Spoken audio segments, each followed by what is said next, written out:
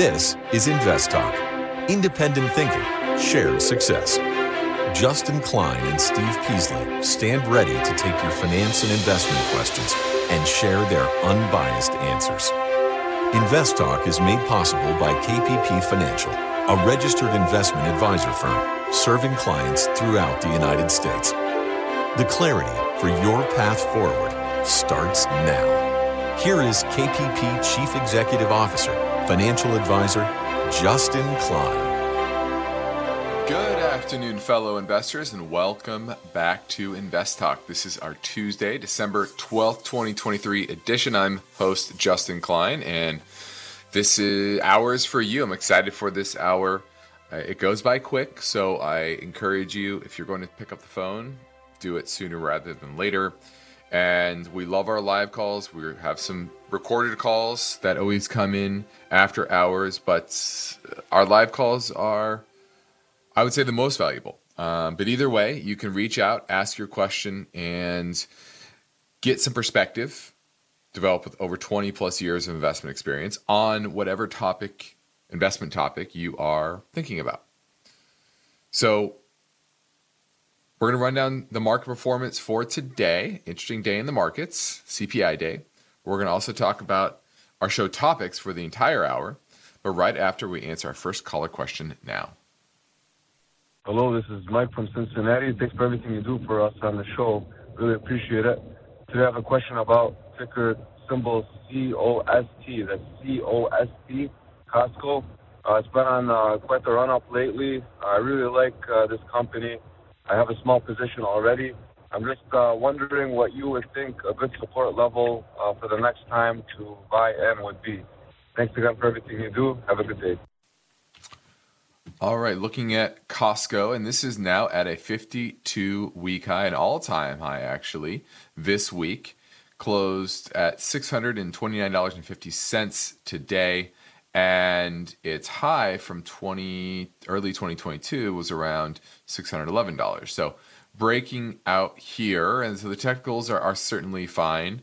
Obviously, the market is more optimistic of a Fed pause that creates better economic activity and thus demand for shoppers that shop at Costco. And the issue here really is valuation. It's pretty expensive at these levels.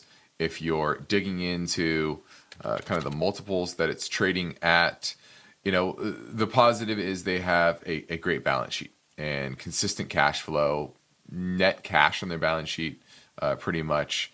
But it's trading at about enterprise value to EBITDA around 25 times. That's historically above average. Typically, it trades closer to high teens, around the 20 level. So based on historical multiples, it's about 20% overvalued, But if you're looking for the next support level, that would be just simply where it kind of consolidated for much of the spring and the summer, right around the 570 level. So if you're looking to buy in a pullback, 570 is that first major support level. And then around 520, 525, that would be the next major support level. All right. That was Costco, COST. Now, with a lot of ground to cover over the next 40 minutes, our main focus point is behind this question. Should investors keep an eye on small cap stocks? And this is a very important discussion. And we're going to look at longer term data. I always try to default to long-term data because it tells you a much better story than what's happened over the past 3, 6, 12, 18 months.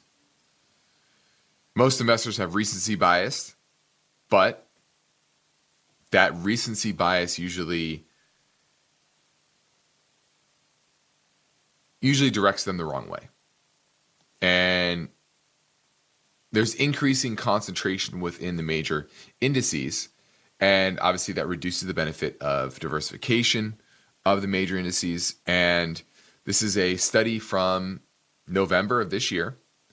And what they determined is that concentrated stock markets dominated by a small number of very successful firms like you're seeing now are associated with less efficient capital allocation and slower economic growth.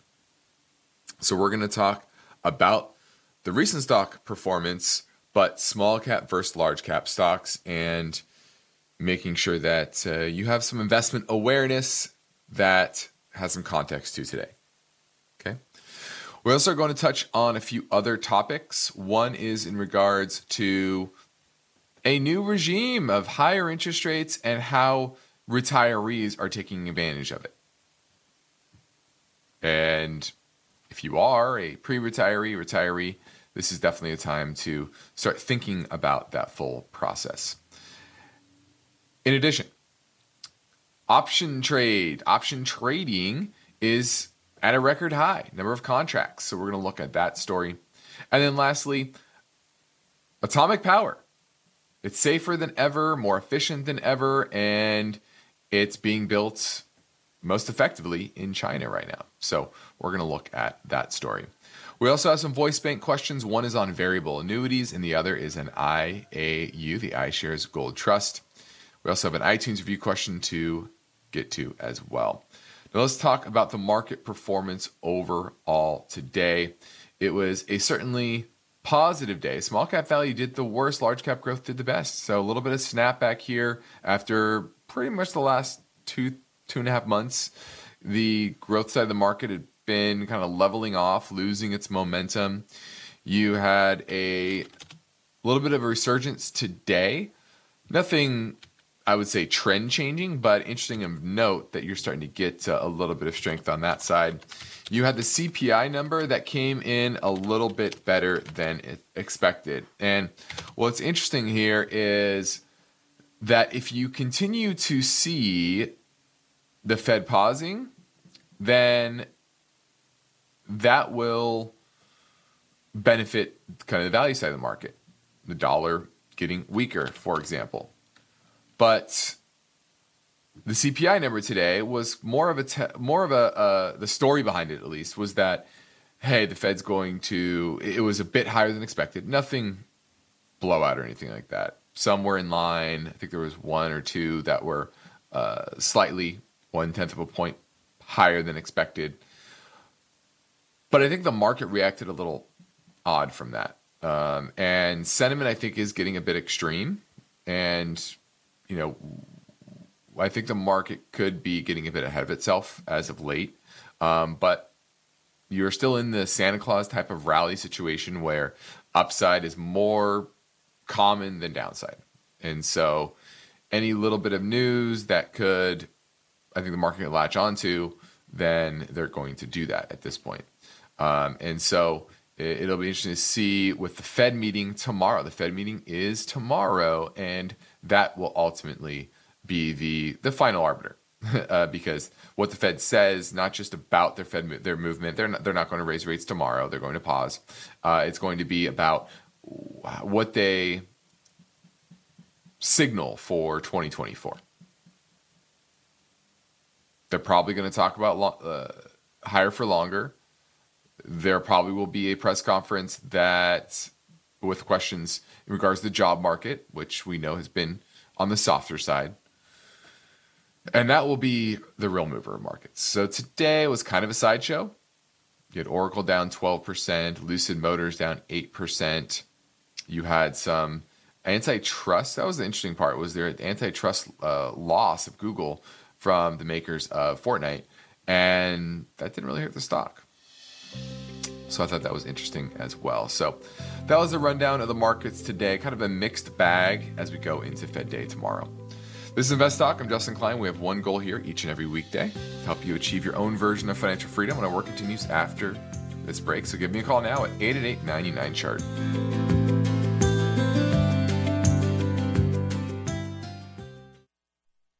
Every investor is working to build a secure financial future. Would this be an opportune time to get into annuities? Everyone's situation is different. Get your thoughts on CRM, Salesforce. And so are their questions. And I was just calling for your assessment of Blackstone Incorporated. To get your take on QE. Ticker symbol LECO.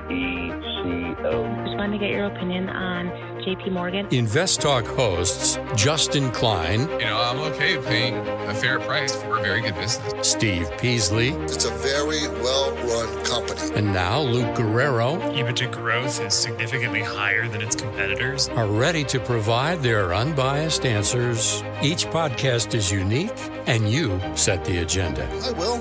Hey, hi, Steve. 24/7, rain or shine, InvestTalk is made better by the power of you. Call 888-99-CHART. The stock market is volatile. It's constantly changing. So how are you positioned? Is your portfolio properly balanced, or are you taking unnecessary risks? You can get guidance anytime for free if you go to investtalk.com and take the brief Riskalyze quiz. Let's go talk to Robert. He is in Pleasanton looking at Hershey, HSY. Hey there, Justin. I had kind of a general question for you because I'm looking at a couple of stocks, Hershey and First Solar, FSLR, that are, I think they're pretty good companies, but they have fallen on hard times a bit, both of them. And I'm just trying to avoid catching a falling knife, but trying to get some advice from you as to, when you see a stock that's in a decline like these two are, at what point do you feel that it might be time to jump in? Well, first off, you have to understand why each is falling. So for First Solar, it's falling because of higher capital costs that make solar development, solar installations a lot more expensive over time because you're borrowing money up front to pay for the life of that system. And so the whole solar industry in general is coming on hard times, and First Solar is not immune to that. Now, First Solar is probably historically the most consistent best performer, both from a equity perspective as well as a business perspective within the solar space. So I like what you're looking at. But you have to ask yourself, is that higher cost of capital going to change anytime soon? And the simple answer is probably not. We've talked about the increasing, the likely uptrend that interest rates have created over a long time. You can have pullbacks in rates over months and quarters and even particular years, but over the long term, we're in a higher inflationary environment. Rates are likely to make series of higher highs and higher lows versus lower highs and lower lows like we were through the 80s, 90s, and early 2000s. So my answer to that would be it's not going to change. Okay. Now, Hershey is down for another reason, mainly because cacao prices are on the rise, and that is hurting margins. And then you have to ask yourself, will that change? And my simple answer is yes, I do think it's going to change. Another reason for potential fall recently is the Ozempic craze and whether that's going to reduce demand for chocolate. And I've said that's more of a fad than something I think has staying power. So I think both reasons why Hershey is under pressure has to do with transitory, to use a recent common word, two transitory reasons. Long-term, Hershey is a consistent performer, good capital allocator, good cash flow, good balance sheet, etc. So if I'm picking one or the other, definitely Hershey. And frankly, this is a name that we recently picked up for clients. So we like Hershey. So that would be one I would consider buying, but not First Solar. Thanks for the call. Any other questions? No, that was it. Appreciate your feedback on that. No problem. Thanks for the call, Robert. 888-99-CHART, 888-992-4278. Let's go back to an InvestTalk voice bank question right now. Hey, I was trying to reach Justin, Steve, or Luke. This is Andrew from Atlanta. I have two ETFs, and I wonder if this is overkill. I'm holding an iShares Gold ETF, IAU, and then I also have GLD. and I've got a little bit more in IAU. If I were to merge, which ones would you merge into? Should I sell all and go into one or the other? I'll listen to the show and hope you guys have a great day. Thanks. Bye. Well, these basically do the same thing. They're following the gold price. And if you look at them, let me see here. Always look at the ratio between the two. IAU over time goes up. I can look at the ratio of one price versus the other. Now, neither have paid dividends, so you don't have to worry about that. And IAU continues to go up. Why? Because the expense ratio is lower. 25 basis points versus 40. So if you're going to buy one or the other, it would be IAU. If you're listening to InvestTalk, you are listening to InvestTalk, your goal is financial freedom. We are here to help. So give us a call now at 888-99-CHART.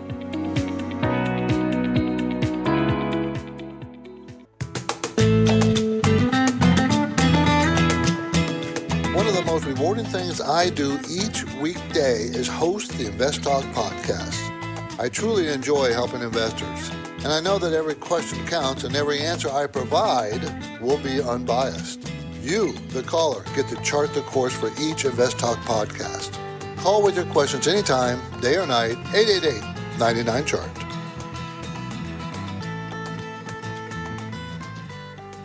Now, my main focus point is set up by this question, the story behind this question.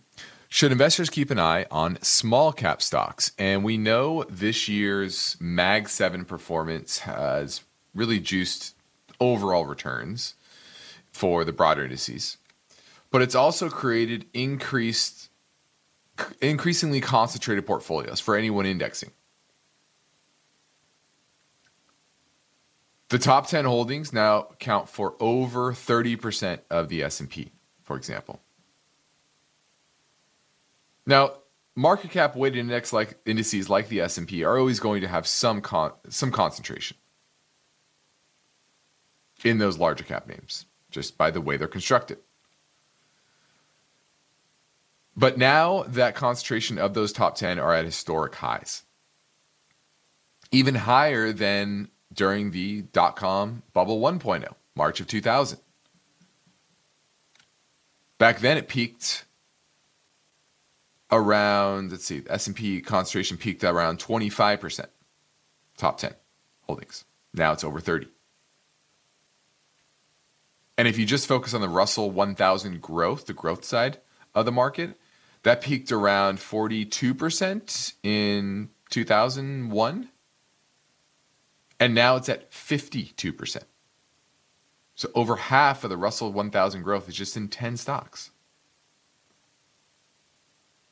But if you look at studies that go back decades, it shows that concentrated stock markets dominated by just a small number of firms are associated with a handful of bad outcomes. Less efficient capital allocation, meaning money is not flowing to the right parts of the economy, thus creating slower economic growth. You have slower IPO activity because so many people are focused on just those larger names and not what comes next. And then low innovation because companies are unable or less able to raise capital to invest in their business, especially those smaller ones. Now, what the study showed is that just one standard deviation increase in stock market concentration increased the expected return of small cap firms going forward by 9.4% each year, and decreased the expected return of the larger names by 0.83% per year. And it was had the most impact over the long term on those growthier names. Because like I said, the large names are so overvalued, and the small names are unable to raise capital in order to invest in those exciting new innovative projects. And thus the higher stock market concentration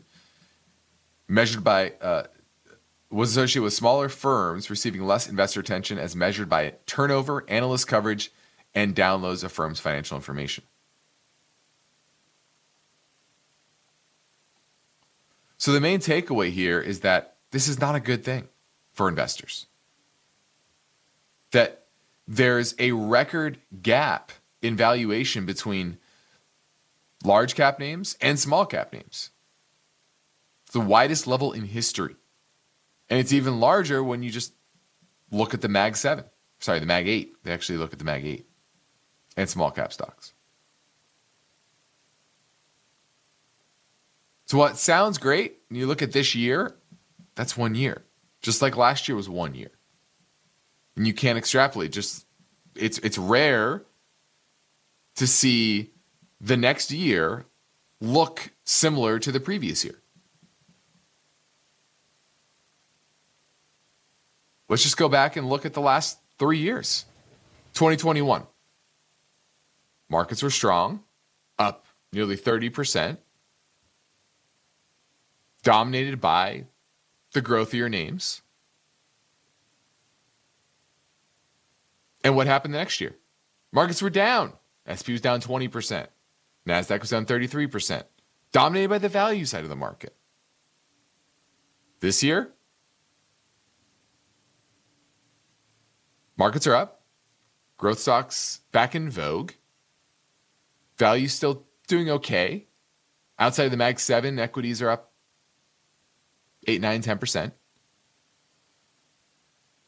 But if you throw in the Mag 7, it's up around 20. Do we think next year is going to be a lot like this year? What do you think? Look how the market tends to act. Does not tend to act the same way as it did the previous year. It's fairly rare. And the studies are showing that a more concentrated portfolio is bad for capital allocation. And now we are in a very concentrated market. And therefore, it makes a lot of sense to use this opportunity to increase your exposure to mid, small cap equities. All right, it's a fast-moving Tuesday. The market is constantly changing. And you must have a finance or investment question that you'd like answered. And you set the agenda. So give us a call now on InvestTalk at 888-99-CHART. Let's say you've been thinking about learning a new language. Okay, why? I mean, how would it come in handy? And where would you want to use it? Could it be that you have an upcoming international trip? Or maybe you want to connect with family members or friends from a different culture? I think you should know about Rosetta Stone. With millions of users, it's been the world's most trusted language learning program for 30 years. Rosetta Stone is available on your desktop or as an app with Audio Companion and the ability to download lessons offline. Rosetta Stone truly immerses you in the language you want to learn. It has a built-in, patented speech recognition engine called True Accent. So as you practice speaking, you'll get feedback on how well you pronounce words. With Rosetta Stone, you pick up a language naturally, first with words, then phrases, then sentences. It's an intuitive process designed for long-term retention. You really learn to speak, listen, and think in your new language. Rosetta Stone is an amazing value, so your special skill set is within easy reach. You know you want to do this, so don't put off learning that language. There's no better time than right now to get started. For a very limited time, InvestTalk listeners can get Rosetta Stone's lifetime membership for 50% off. Visit rosettastone.com/today. That's 50% off unlimited access to 25 language courses for the rest of your life. Redeem your 50% off now at rosettastone.com/today. You're building your financial future, but you must have finance and investment questions. Justin Klein and Steve Peasley are ready to provide their unbiased answers. So don't forget to call InvestTalk 888-99-CHART.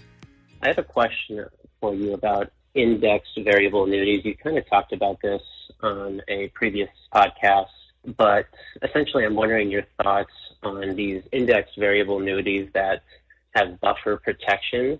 One was kind of came up in a discussion with me and another financial advisor, and they seem like a great deal. Let's say you take an IRA and you put it into indexed variable annuity. The downsides to this are the illiquidity because there's surrender charges for 6 years. But if you don't need this money, say, you're my age, late 20s, early 30s, you don't need this money till retirement anyways. The illiquidity isn't really an issue because you don't plan on touching it anyways, assuming it's not a Roth IRA. And they seem like a great deal, and I wanted to get your thoughts on it again. Okay, thanks. Bye. Whoever you're talking to, you need to run far away from. Variable annuities are poor investment vehicles. They sound great, like you said. There's a lot of great writers and things you can add to it that make it seem amazing. You can structure them in various ways. But history says they're not good investments. And I've been doing this for over 20 years, about 25 years now, actually. And I have never had a client that was happy they bought a variable annuity. I'm talking about a client that we don't sell variable annuities. We're not an insurance broker or anything like that. I'm talking about clients that come to me and say, hey, I bought this annuity. I have this annuity. What should I do with it? And I've never had a client that said, you know what, I'm stoked I have this annuity. This variable annuity. Now, fixed annuities, that can work. That can make sense. You get a fixed rate of interest. There's no risk. Straightforward, simple. Variable annuities, they're complex. They have a lot of fees, a lot more fees than you understand. And typically the investment outcome is a lot worse than investing in the markets.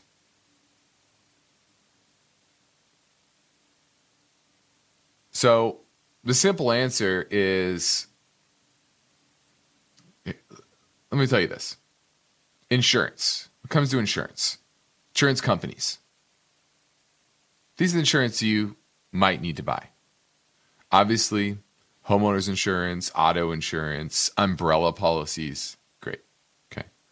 On the investment side, you're probably going to be pitched, or the life insurance side, you're going to be pitched a whole life or universal life. If you need life insurance, you buy term life. That's simple. Life insurance is life insurance. Life insurance is not an investment. Whole and variable life are simply variable annuities combined with a term life policy. So if you break that up and you say term is good and variable annuities are bad, they're not good investment vehicles. So you're getting sold. They're going to earn a large commission, usually 9-10% is their commission. And so that's why people get into that business. You can earn a lot of money. Think about it. You take somebody's $300,000, $400,000, $500,000, you're earning a 9-10% commission right off the bat. And sometimes trailers, right? 1% a year, 0.5% a year, et cetera. On top of that, one of the worst decisions ever is to actually buy these in an IRA of any kind, Roth IRA, any tax-deferred vehicle. Because that's probably the best feature of these contracts, because they're contracts, is that it's tax-deferred. And they're going to pitch that. But in an IRA, a Roth IRA doesn't matter. Doesn't matter. Until you take that money out. So, great question. Thanks for the call. Hope that gave everyone a great primer on how to think about annuities, insurance products, etc. All right, let's touch on option contracts. About 44 million option contracts have changed hands on the average day in 2023. on track to be a record. Data going back to 1973. And more than double the amount of contracts traded 5 years ago, just 5 years ago. And activity in contracts expiring the same day has been the area with the most growth.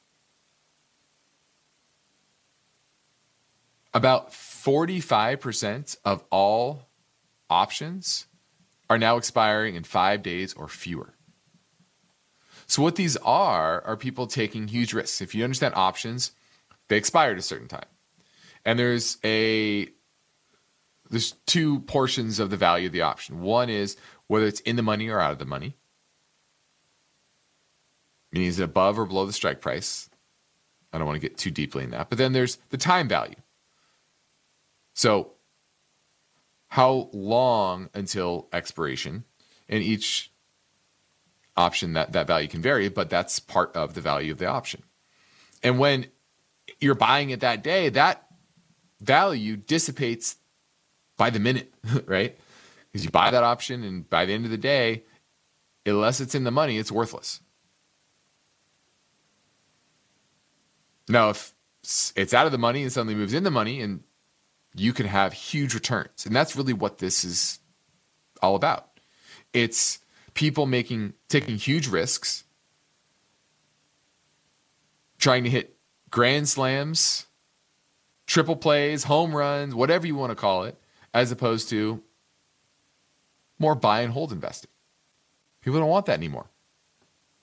They want to buy that lottery ticket. They want to double, triple, quadruple their money in a short period of time.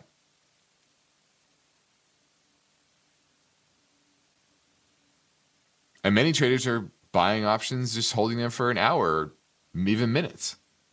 And there's even a hashtag 0DTE, that's gone viral. And it's bringing more and more people into this. And a lot of this is kind of an adrenaline rush, right? A new way to bet on the markets. And a lot of this, I think, has to do with uncertainty around the economy. And a lot of nihilism, right? I can't get ahead. This is my way of getting ahead, hitting some sort of grand slam. Now, once again, the vast majority of these options expire worthless. So they are like lottery tickets, meaning you could hit a grand slam, but more often than not, that money you're putting in is disappearing. And they're trading a lot more around economic data points. So CPI data, jobs data, etc.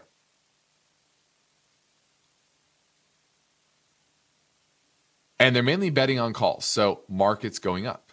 And what this does, it creates a gamma effect within the markets. That's one of the reasons why you've had a kind of pretty positive end of the year, especially what's happening in the tech space. AI craze is fueling volumes on things like NVIDIA. In fact, NVIDIA option volume is up 60% from last year. Tesla remains the most favorite option trade. And investors dished out more than $500 billion on contracts for Tesla just this year. And the indexes love it. Or not indexes, the exchanges love it. NASDAQ recently introduced options tied to a bunch of ETFs, including TLT, GLD, as well as the oil fund. So I don't think it's really going anywhere, but it's also distorting markets. And I think it'll be interesting to see if they still have more. Obviously, in aggregate, they're losing money. These short-term option buyers. The data shows that. And I think eventually they, in aggregate, will run out of juice, but it definitely is juicing the market this year, especially those large cap names. All right, when people take the time to leave an InvestTalk podcast review on iTunes, we'd like to thank them for their courtesy by getting to their questions quickly, Pulaski Boy says, I will never miss an episode because InvestTalk is always up to date on current market events. Here's my question. I'm 28, looking to buy a house for the first time, able to put a 10 to 20% down payment. What should I be looking to do in terms of funding, loans, figuring out rent for potential tenants, etc.? Well, finding a loan, you definitely want to be shopping around. Don't be afraid to double app, run apps in parallel, especially in today's market where it's harder to get things approved. And ultimately, it's just who can close, who can give you the best deal. So going with multiple mortgage brokers, don't feel bad about that. I know it kind of sucks to say, hey, I know I work with you. Didn't work out. I have somebody else and they gave me a better deal, give me a better rate.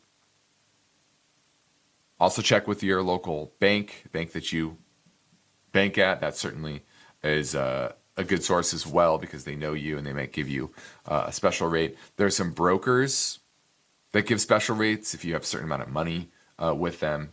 So simply shop around. Now, figuring out rent for tenants, you probably want to be looking at, a Zillow, much online information about what similar properties to you are renting for.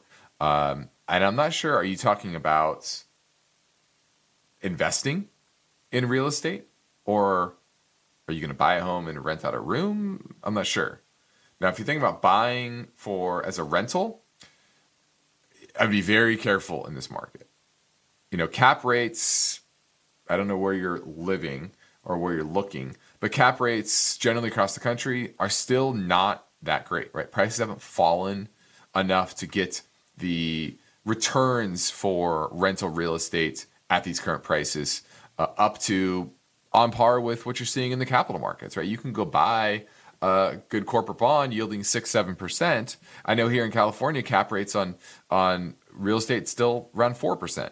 So why would you deal with the headache of being a landlord when you can buy a bond yielding 50% more?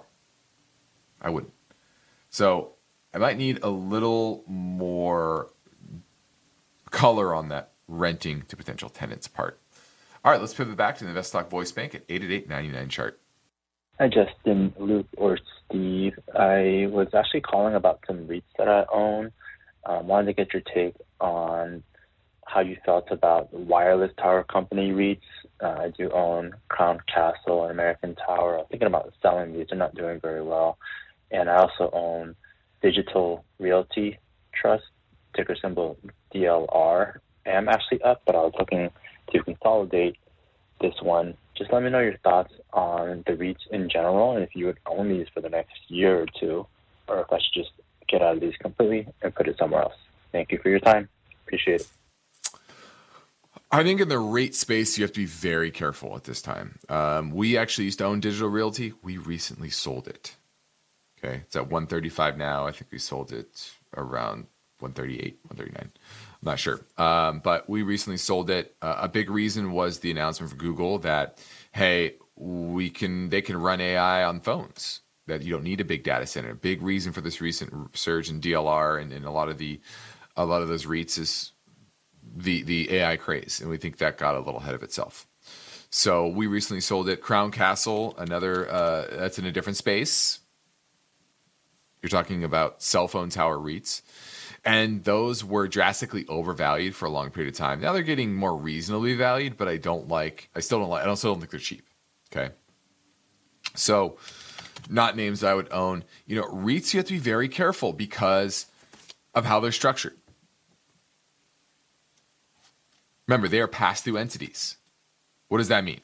It means that they have to pass through a certain percentage of their operating cash flow to shareholders in order to avoid taxes on a corporate level.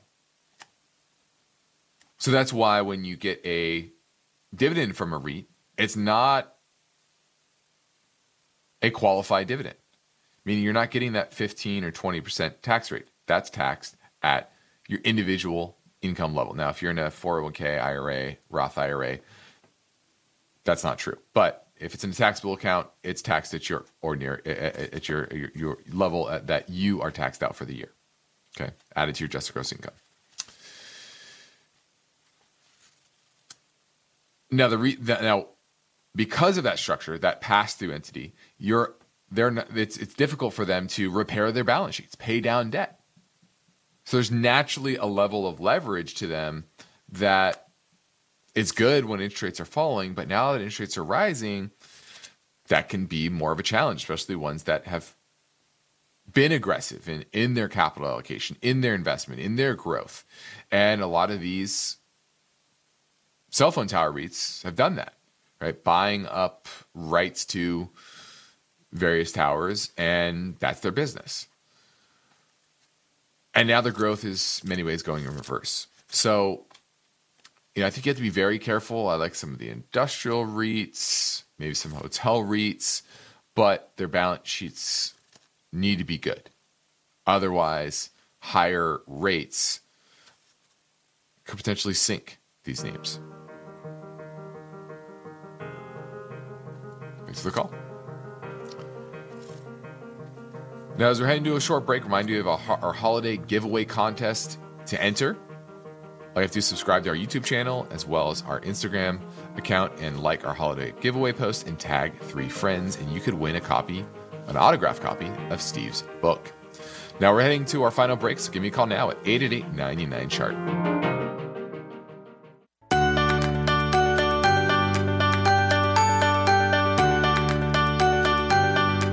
The stock market is volatile. It's constantly changing. So how are you positioned? Is your portfolio properly balanced, or are you taking unnecessary risks?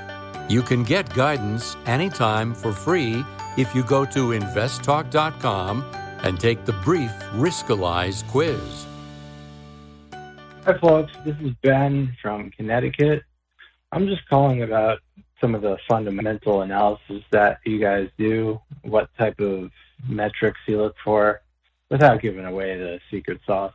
Basically, I'm curious on what numbers you look for in the ratio of EV to EBITDA, and then price sales, and then price to book.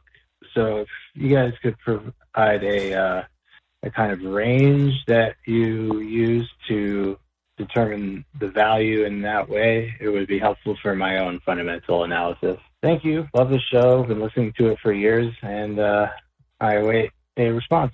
Thanks a bunch. All right. Well, the first thing you have to understand is that everything is relative. What I mean by that is, first off, it's relative to the industry. Every industry is going to be different. The multiples you get in the commodity space are almost always going to be lower than, say, the technology industry. Why is that? Well, one has high margins and a typically steady business.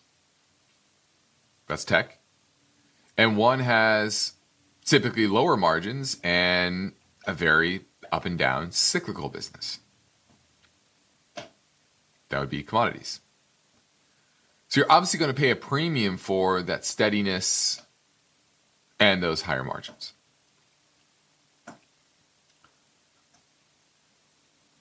So it's best to, when you're looking at these ratios, say, okay, what is the average company in its space trading at?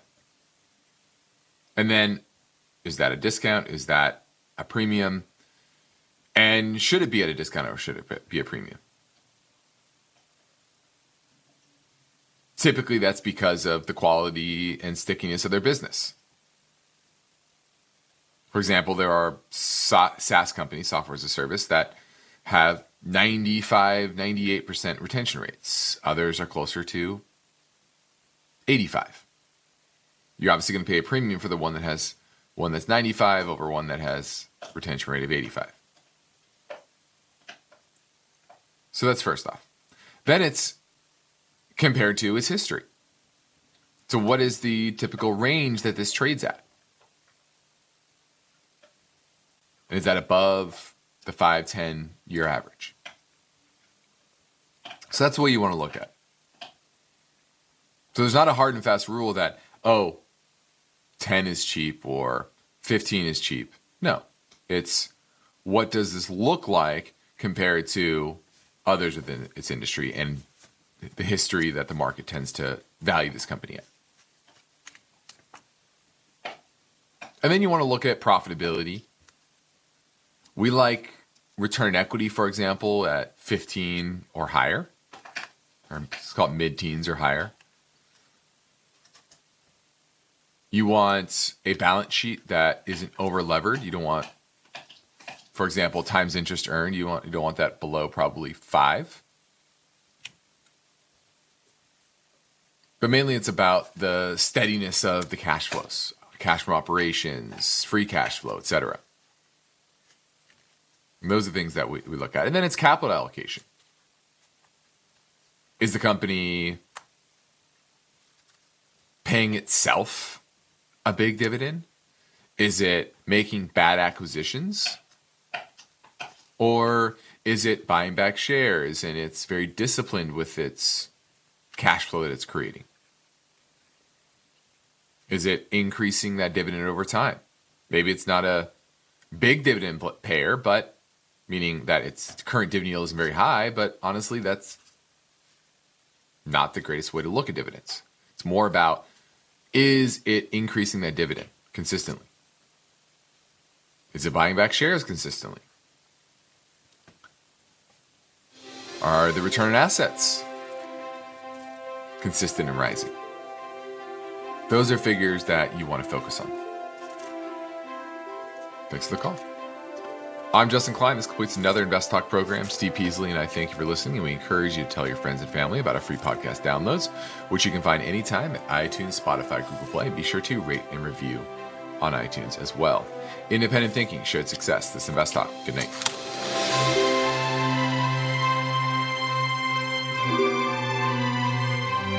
InvestTalk is a trademark of KPP Financial. Because of the nature of the interactive dialogue inherent in the format of this program, it's important for the listener to understand that not all comments made will apply to them. Specifically, nothing said shall be taken to be investment advice, or shall statements on this program be considered an offer to buy or sell security. Because such advice is rendered solely on an individual basis and at times will require that the investor review a prospectus before investing. InvestTalk is a copyrighted program of Klein, Pavlis, and Peasley Financial, a registered investment advisor firm which retains all rights. For more information regarding KPP's investment advisors, call 1-800-557-5461. Steve Peasley is president, and Justin Klein is chief executive officer of Klein, Pavlis, and Peasley Financial. Thank you for listening, and your comments and questions are welcome on our 24-hour listener line at 888-99-CHART.